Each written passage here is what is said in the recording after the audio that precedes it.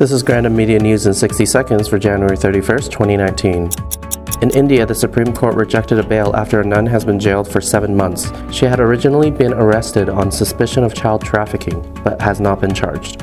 Lethbridge Pro-Life is now in a legal challenge with the city of Lethbridge over free speech on public bus ads. In the fall of 2016, the organization applied for an ad which was finally approved in January 2018. However, the ad was then removed in April 2018 after receiving 100 complaints. Now the organization, which has the support of 3,000 residents, is barred from applying for feature ads on the transit system. We have a new column at Grandin Media. John Visa, who works at the Interdiocesan Tribunal in Edmonton, will be writing about canon law with his recurring column, Canon Fire. Saturday is the World Day of Prayer for Consecrated Life. The Council for Consecrated Women invites everyone to join the consecrated men and women at a Mass celebration at St. Joseph's Basilica at 5 p.m. For the latest headlines, visit grandinmedia.ca or follow us at Grandin Media.